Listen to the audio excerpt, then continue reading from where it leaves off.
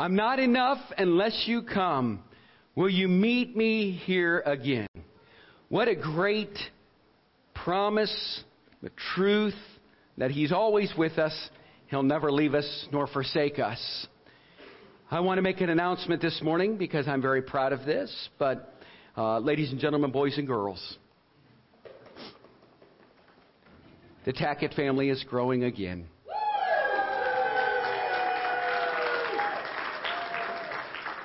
And the LaBelles are with child.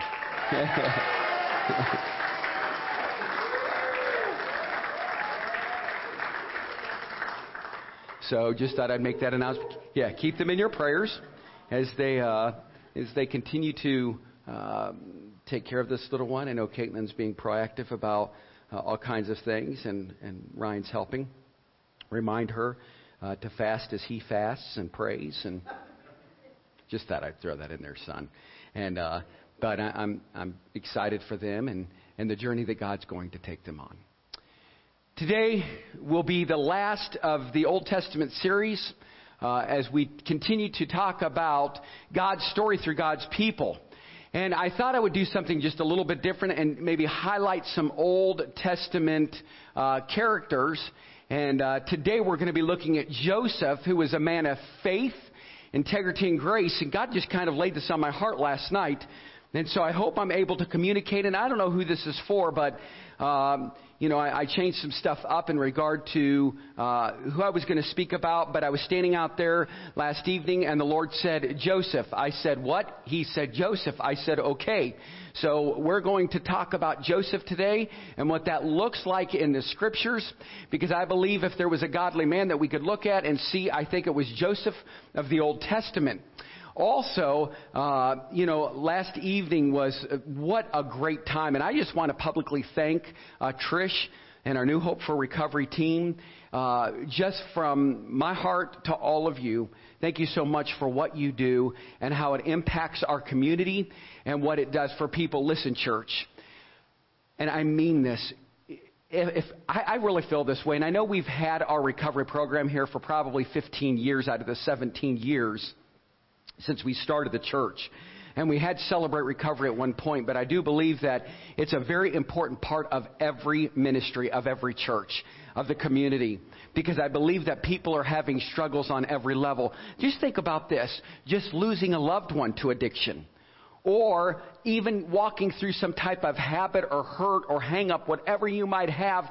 Satan wants to divide not just your family, but he wants to divide the church. He wants to divide the world. I mean, Jesus came, and we know what John 3:16 says, for God so loved the world that He gave us His only begotten Son, that whosoever believes in Him would not perish but have everlasting life. And then Romans 5:8 says, but God commended His love, God demonstrated His love for us, and while we were yet sinners, Christ died for us. All of this was demonstrated out of love. For the same reason, for the parents that are here, and Joanne spoke last evening, and if you've lost a child to addiction, you understand that love. But I need to reinforce something and encourage all of you to know this, that no matter what injustice has been done in your life, God has shown you grace and mercy. You know, I've been before and stood before so many caskets and urns of young adult people. From the ages of 18 to the age of 70, and knowing that addiction is not a respecter of persons. It can happen to anybody at any time, all the time. Because you see, Satan is like a roaring lion seeking about whom he may devour. How can you devour something? The only way you can ever devour something is if you're weak. So if you are the weakest person, then Satan's going to come after you. You have to remember that. So stay strong in the Lord and in the power of His might.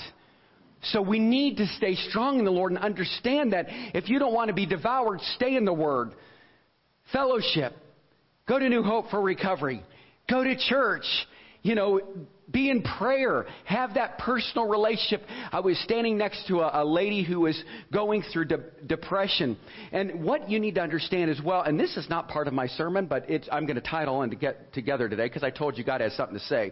But one thing that we miss, I believe, in recovery is behavioral counseling. Correct, Trish? You see it as a director and as overseeing it.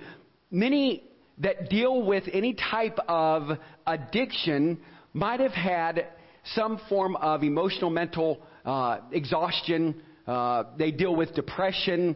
And so whatever that is, and I believe that there are now ministries and facilities to help people recover.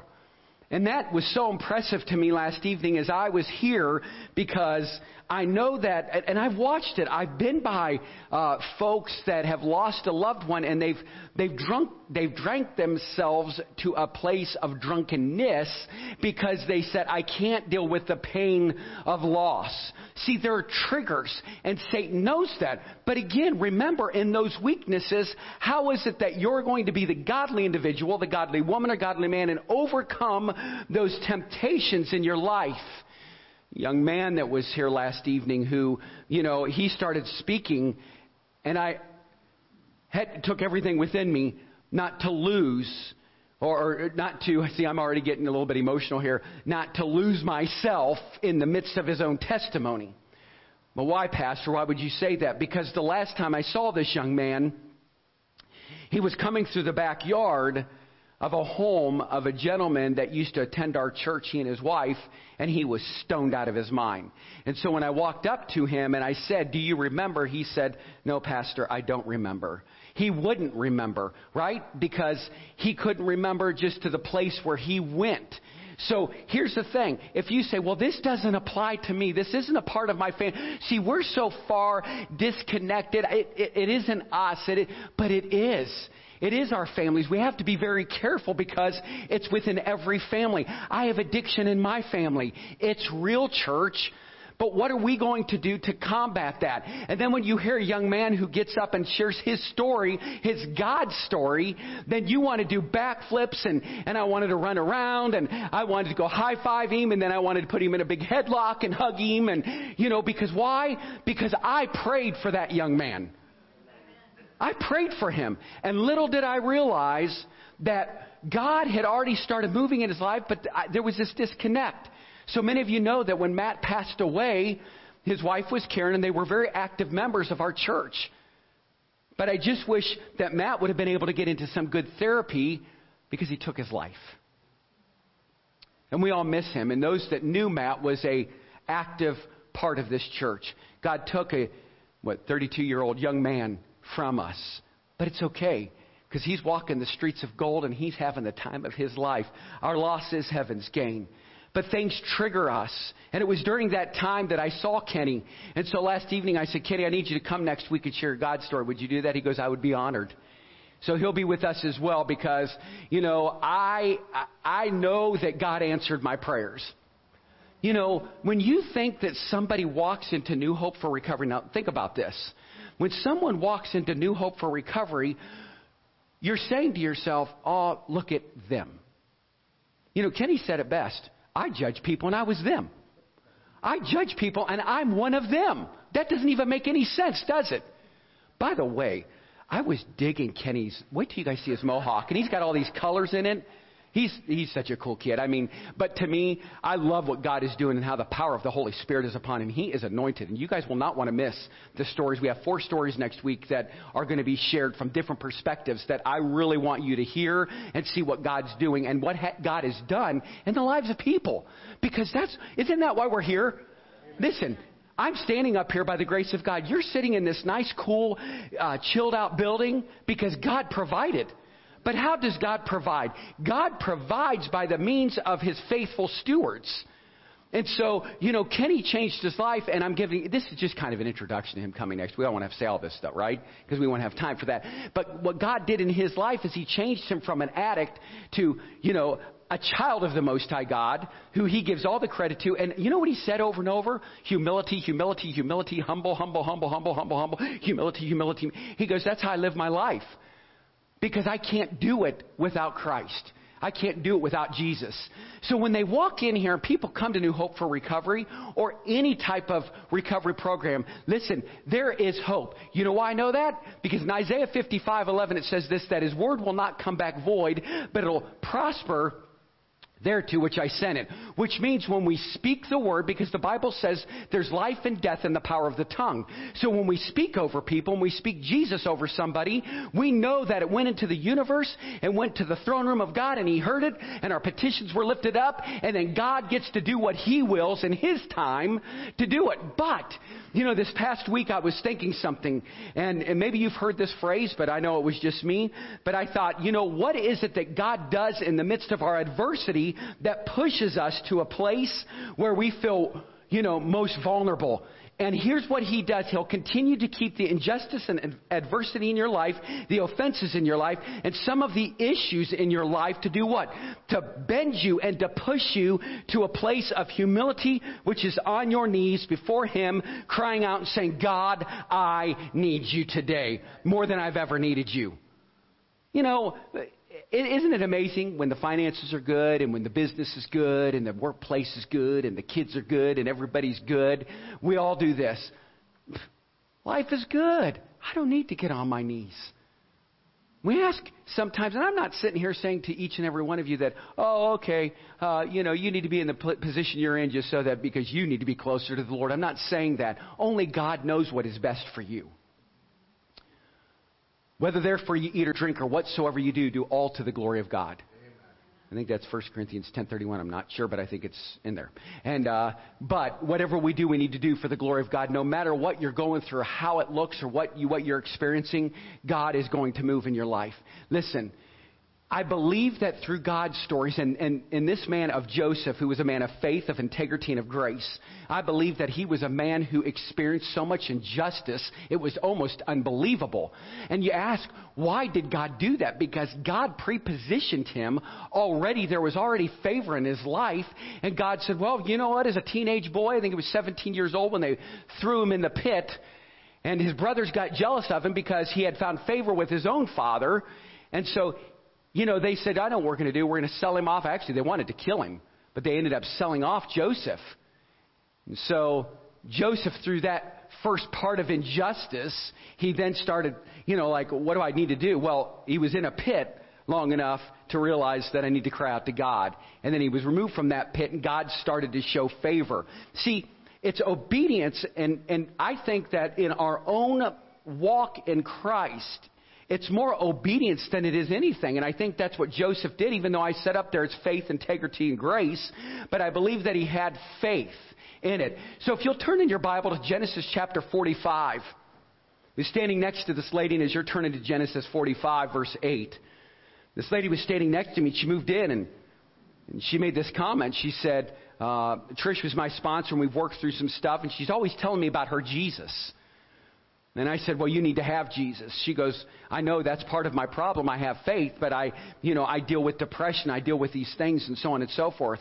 And she said, even though I was raised Catholic, she said it was very difficult for me to understand, what is Trish talking about? And I did one of these numbers. As she was standing next to me out here last night and we were listening to Kenny, I leaned down and I said, that's because you experienced religion. Now you need a relationship. You have to have a relationship with Jesus. You can't get through life without that relationship.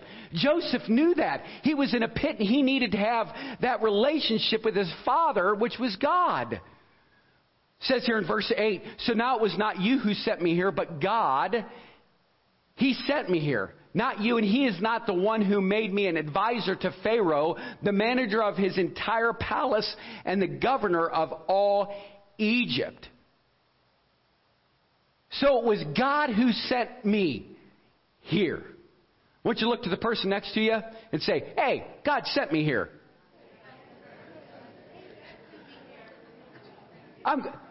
Or you could do it with a little English, and you go, hey, God sent me here. Okay. I'll stop. Ryan, can you do that?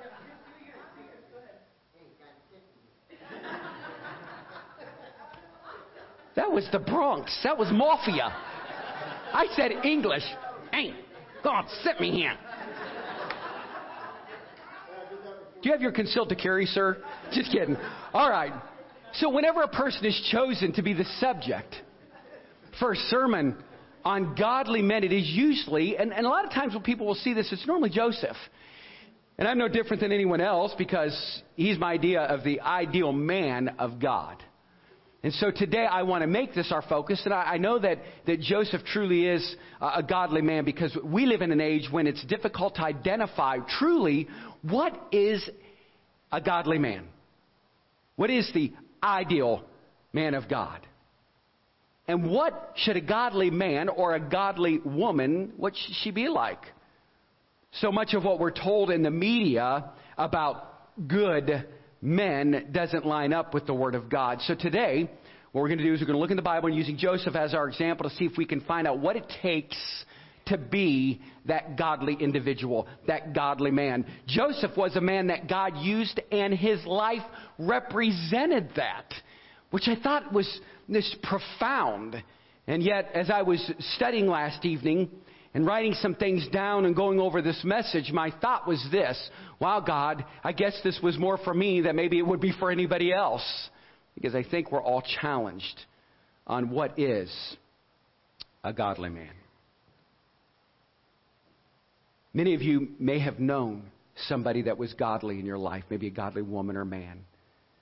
And maybe for some of you, maybe you've had some sons that you raised and they turned out to be godly men or godly women. But let me tell you, it's impossible to be a godly man unless you are influenced by a wife, a mother, or a grandmother who were godly women. This past week I had the privilege, I was actually in the garage and the guys were working, and I just felt this need to go, and I went and sat on the porch and picked up the phone and I called my mom. And when I called her, I said, Mom, what are you doing? She goes, I'm watching TV. And I said, I just need to tell you something. And maybe I don't say this very often to you, but I just want to say thank you for being a good mom.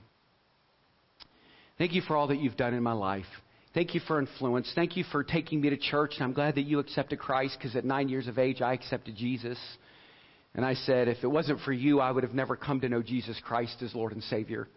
I would have never been baptized. I would have never surrendered to preach. And thank you for always loving me unconditionally. Thank you for caring for me. Thank you for looking out for me. Thank you for the unconditional love and the sweet spirit that you've always had. And I used to call her when I was a little boy, Sergeant Carter. When you have 6 kids, you have to be an enforcer. And so, but mom is gentle now, and she's a sweet lady. And she said to me, son, you don't have to thank me.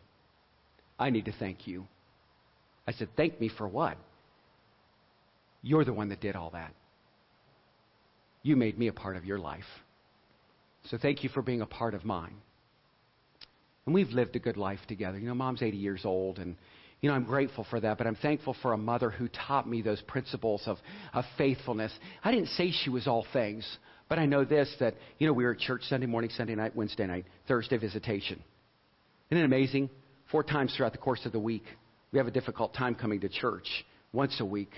But I'm thankful for her character and her being such a godly woman to help me. And, Mom has lived with a lot of guilt because of divorce and so forth. But you know what? That's under the blood. Praise God.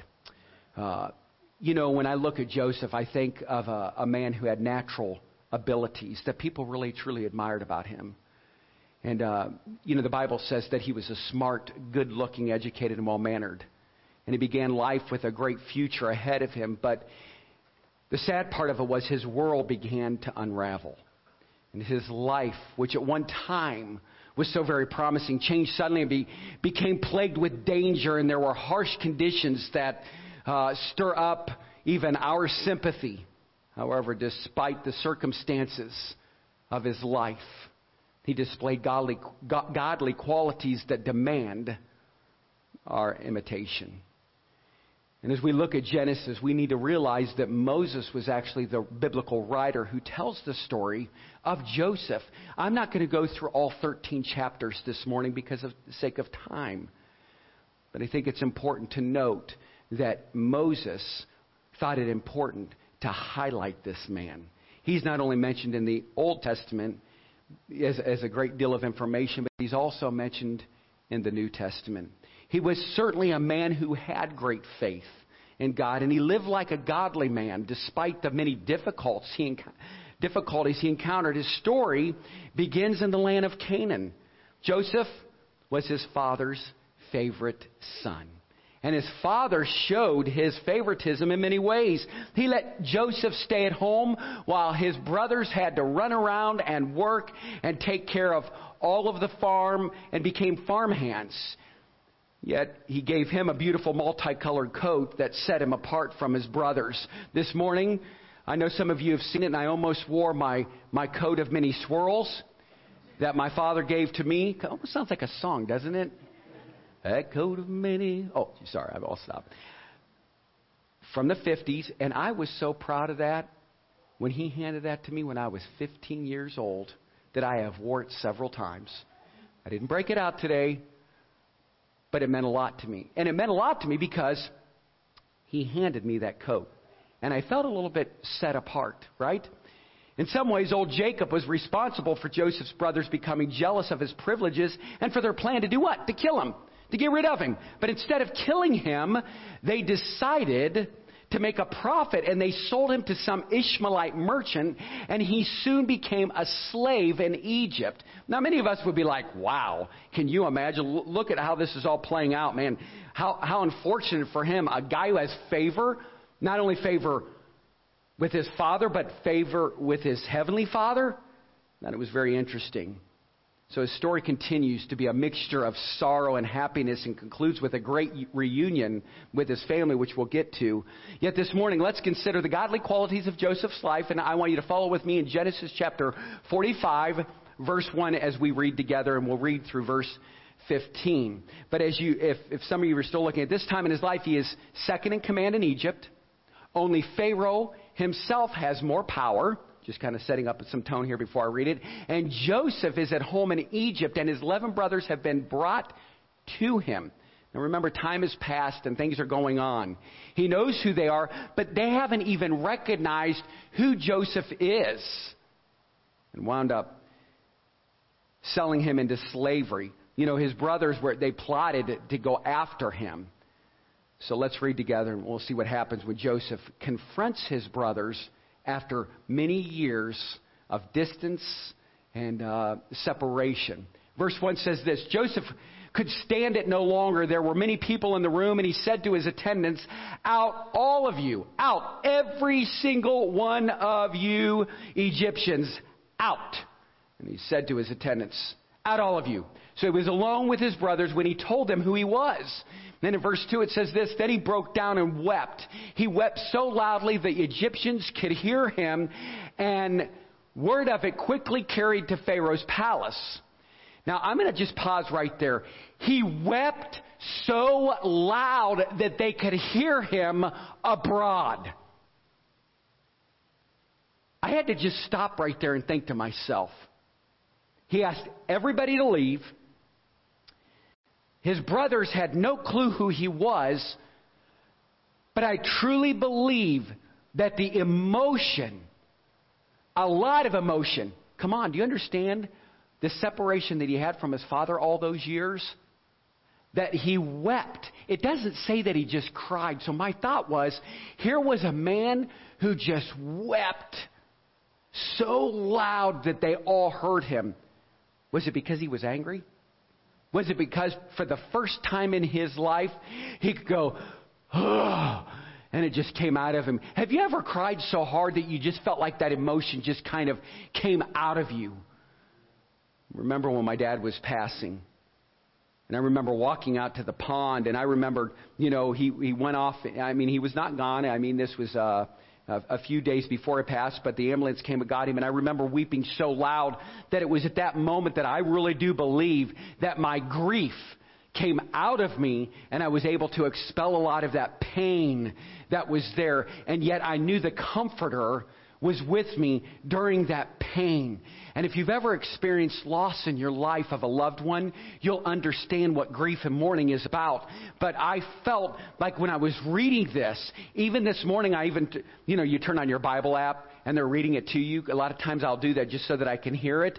But as I heard that scripture, my mind went right back to, and they all heard him weep like that, where he couldn't regain his composure.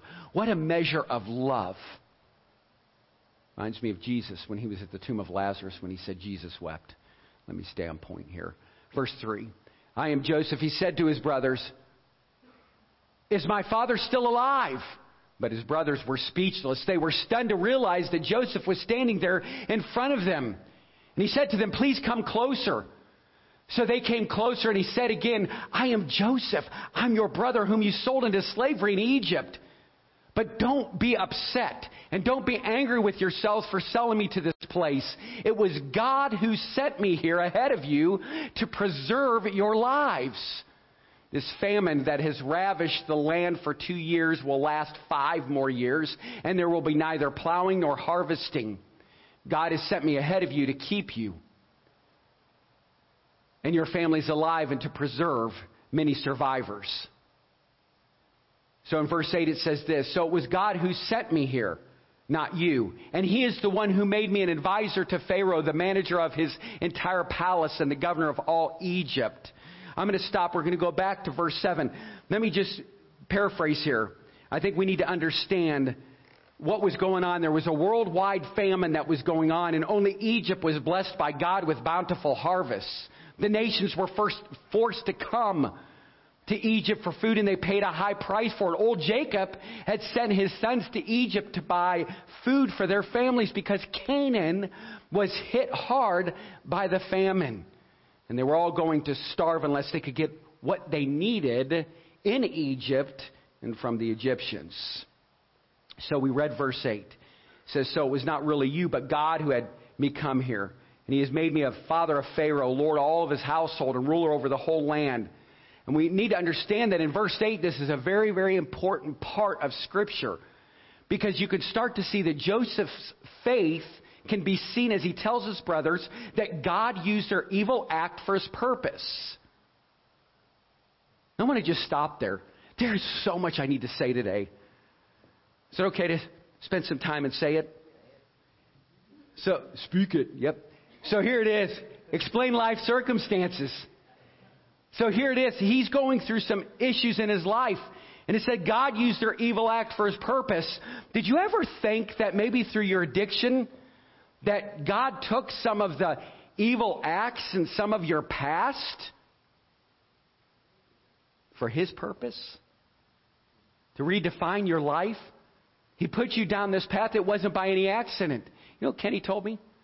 He said, you know, Pastor Todd, he said, here's the thing. I went back to Karen's house. I stayed with Karen for 2 weeks. Remember, I prayed to be arrested. I got arrested.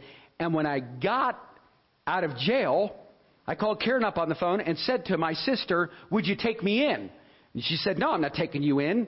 He goes, what do you mean? He said, so I called my mom and dad and said, would you take me in? They said, no, we're not taking you in. Are you crazy? Yeah, he was crazy. And it was right at that moment he said, I need to do something. He said, I was homeless. I spent the night in my car, and that's how I ended up in recovery.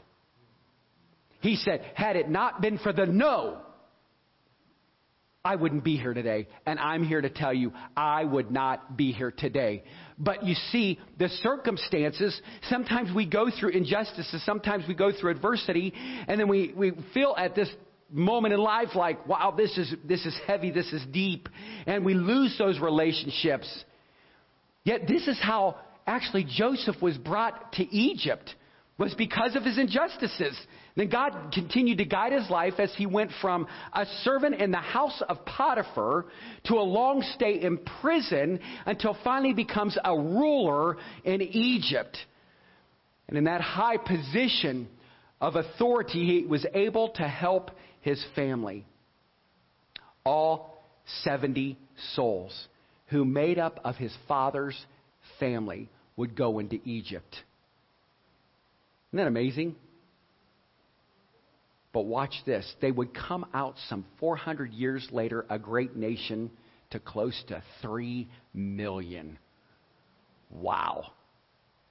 So let's begin again. Let's go to verse 9. Now hurry back to my father and tell him, this is what your son Joseph says. God has made me a master over all the land of Egypt, so come down to me immediately.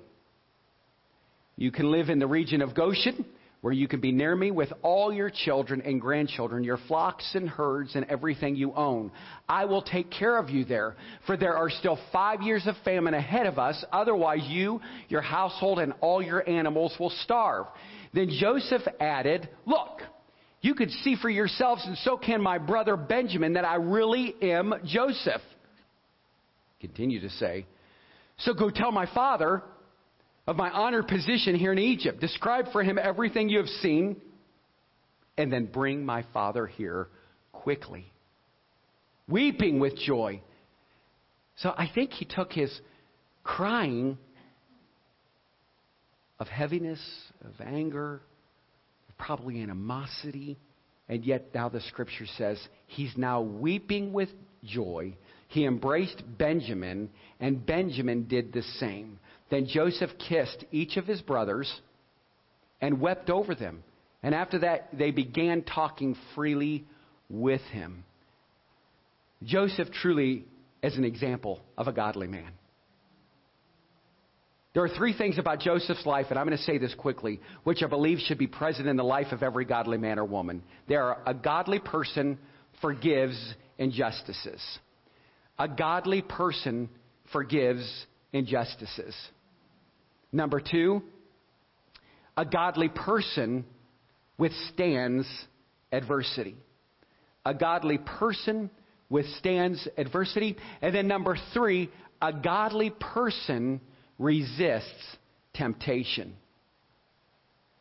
So let's begin by seeing how he dealt with the injustice. Joseph suffered numerous injustices first. His brothers did what? They mistreated him. They put him in a large pit and threatened to leave him to die. Later, they sold him to some slave traders, and these traders sold him to Potiphar, an official in the Egyptian government. Second, Joseph was treated unfairly by Potiphar's wife. We know this story. She lied and accused him of molesting her. That led to him being thrown into prison with little hope of ever getting out. And then third, while Joseph was in prison, he did a favor for Pharaoh's baker, his keeper. The baker promised to bail Joseph out of prison, but later forgot him. And then Joseph's story continues, one injustice after another, after another, after another. But what we need to understand is this. Joseph suffered many injustices because he forgave each injustice. So even when Joseph rose to a position of power in the land of Egypt, he did not seek vengeance. Have you ever been there? I have been. He forgave those who had treated them and him unfairly. The mercy he showed to his brothers, the love he showed to his brothers was a prime example of how we should forgive others. We read that then Joseph had kissed all his brothers, crying over each of them, and only then were his brothers able to talk with him. The best way to deal with injustice is to do as Joseph did. Overcome evil with good. When we were singing the one song and it said in there, overcome evil with good, man, it really convicted me. So listen, this message I told you was for me. I have to practice a lot of these principles that are so difficult right now in my own personal life. So I said, Lord, is there a reason why we're preaching on this today? Just being real and transparent. Because sometimes it's difficult to overcome evil with good. We must resist the impulse to do what? To retaliate. But instead we should do good to those who do evil to us. You see, our life is on exhibit before a watching world. So we need to have a life that has been transformed through what? The faith in Christ. Because people are watching. Jesus never promised us a life without hardships. Actually, he said this. There would be persecution and troubles for the child of God. In this world you will have troubles, but be of good cheer, for I have overcome the world. And then he also said, my grace is sufficient for you. Number 2. And our second point is this. A godly person will not only forgive injustice, he will also withstand adversity. Justice. We all want justice. Yet Joseph suffered injustices, plural. But he also knew adversity. Joseph's story is filled with physical and yet mental hardship. Joseph, he knew the sting of disappointment more than anyone. And as a young man who was filled with dreams of the future, his ambition was stifled when he was sold as what? He was sold as a slave. He loved his brothers. He cared for his brothers. But they acknowledged to his face that they hated him and wanted to kill him. What a difficult place to be in, right? See what happens when greed and jealousy, self-centeredness comes into your life? You no longer love somebody because you want to be vengeful. You want to revenge and you want to go after them to kill them and to destroy them. Well, I think that Joseph knew he had an accountability not just to others, but more importantly, he was a godly man and he had it towards God. He knew where his accountability was at. Potiphar's wife became so outraged by his rejection and her advances that she lied to her husband to get her revenge. Joseph had made friends in the jail with the king's baker while he was in prison, and the baker promised to help him out when he got out. But when he was released from prison, if you know the rest of the story, like Paul Harvey says, he refused to keep the promise he made to Joseph. Amazing. Joseph could have easily grown bitter and resentful after living as a prisoner and a slave. And this man, Joseph, knew the meaning of hardship. But church, I want each and every one of you to know this. You are not exempt. You are not exempt from hard times in your life. The Apostle Paul was another person who could talk about the hard times. And I want you to pull up 2 Corinthians chapter 11, verse 23.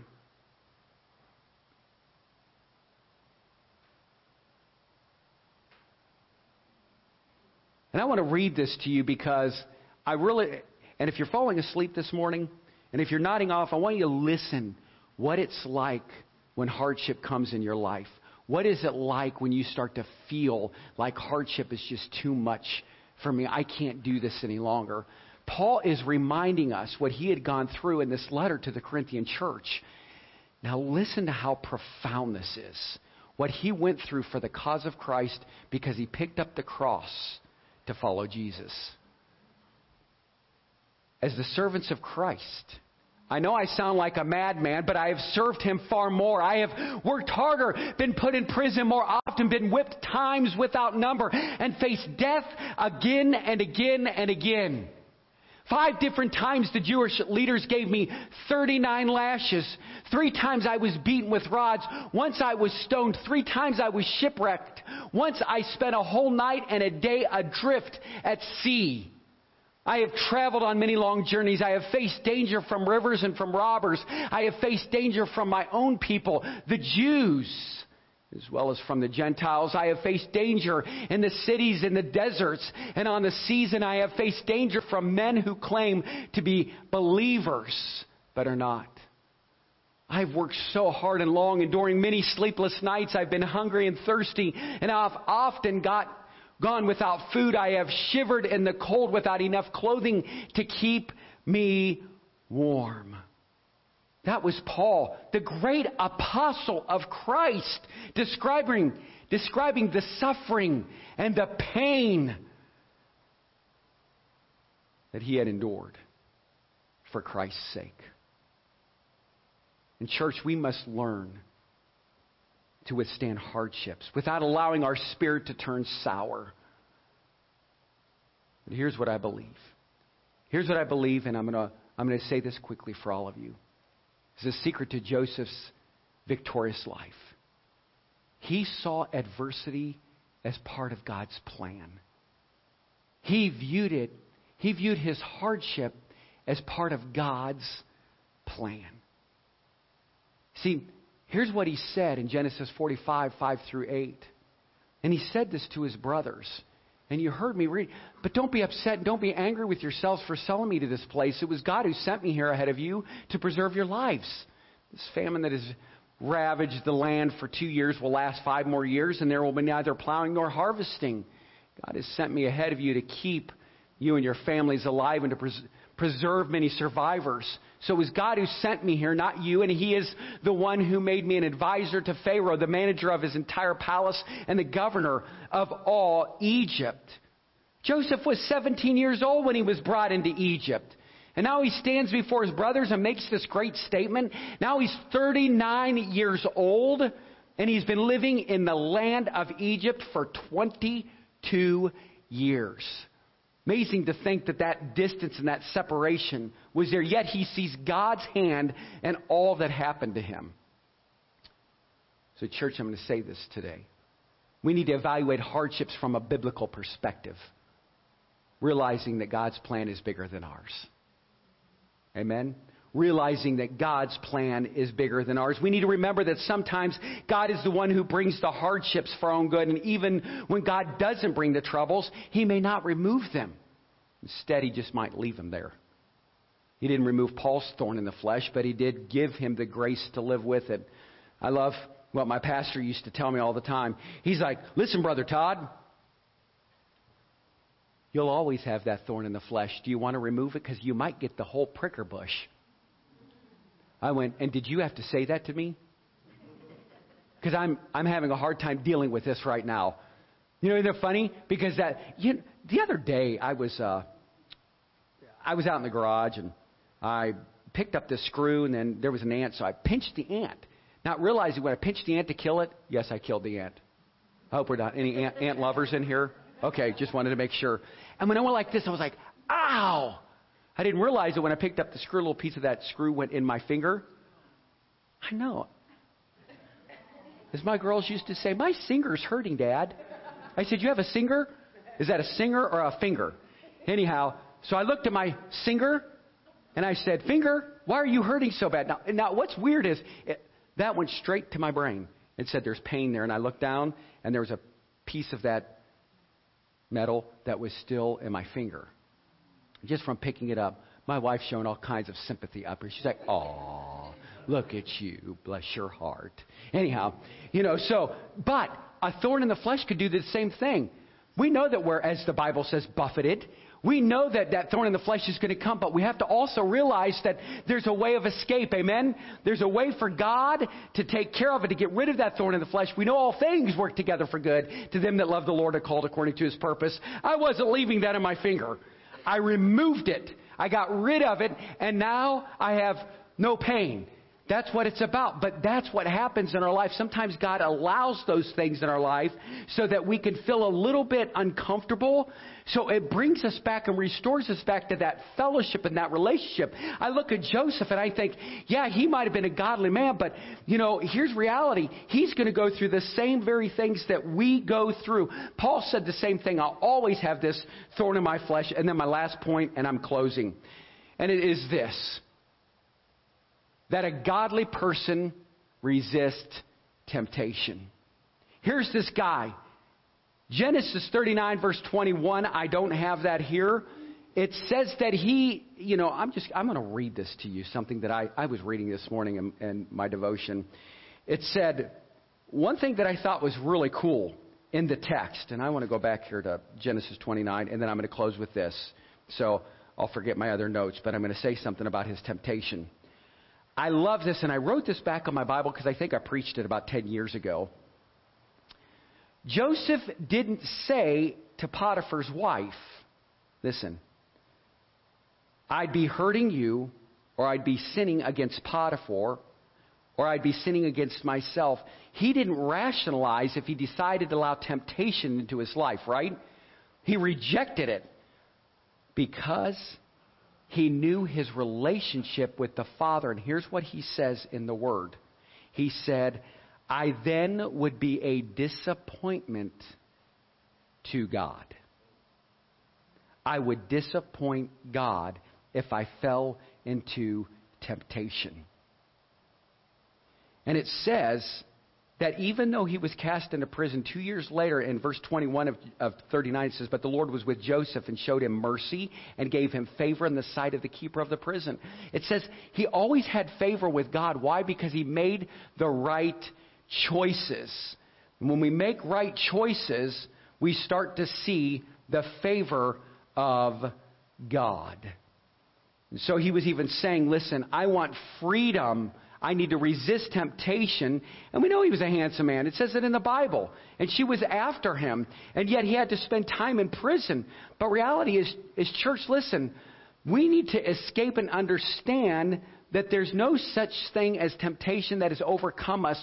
We can say, get behind me, Satan, for thou shalt worship the Lord thy God, and only him shalt thou serve.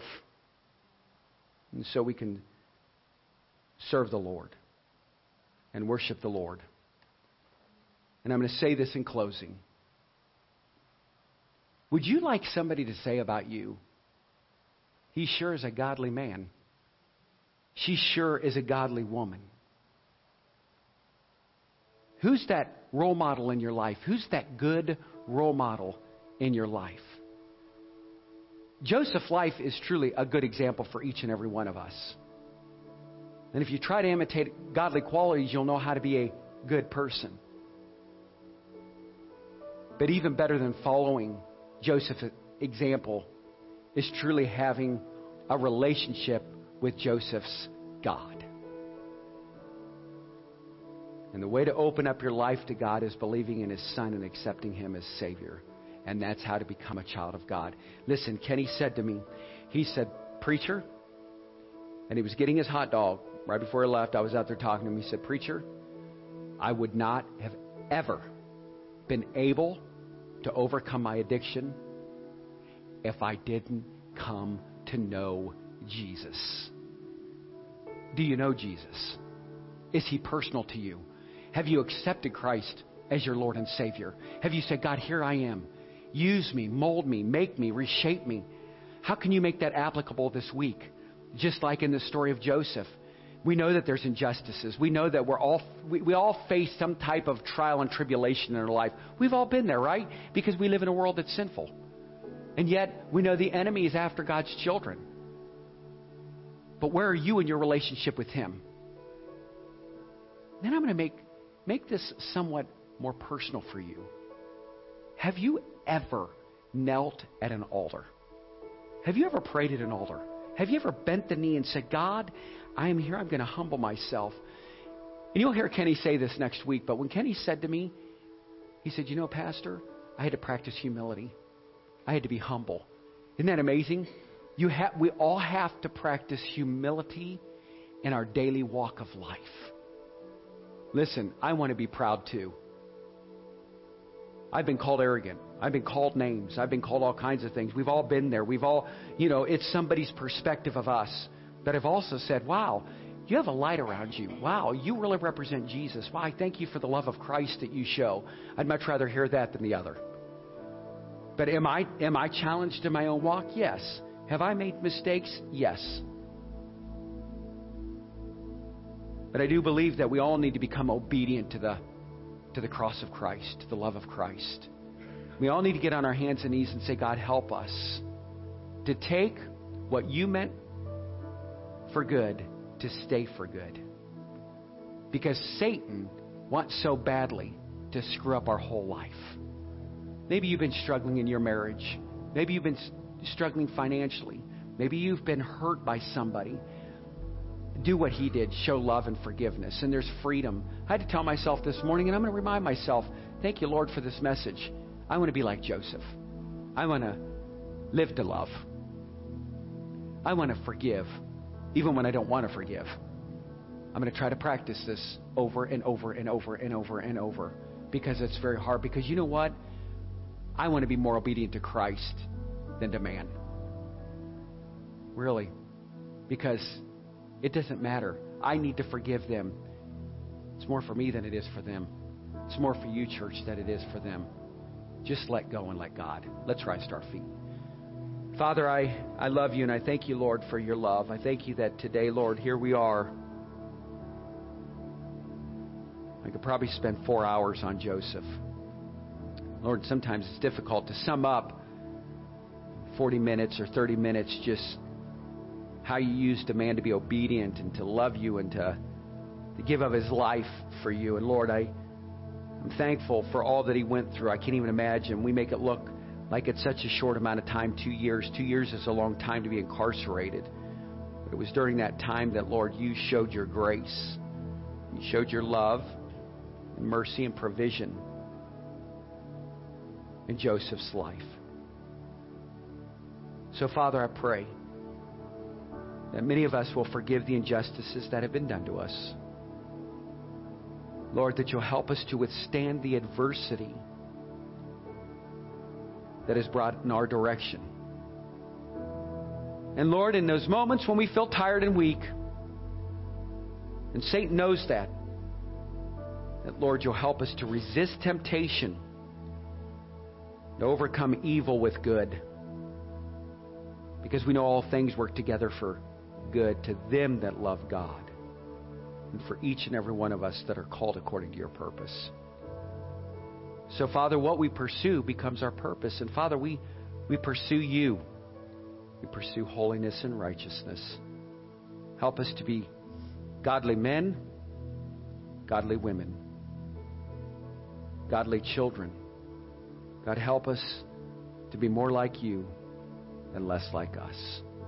Father, if there's somebody today that does not know you as Lord and Savior, today's their day of salvation. May they ask Christ into their heart and into their life. May they give you their all.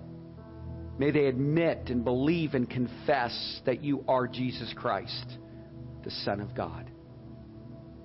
Father, again, forgive us of our sins. Cleanse us from all unrighteousness. In your holy name we pray.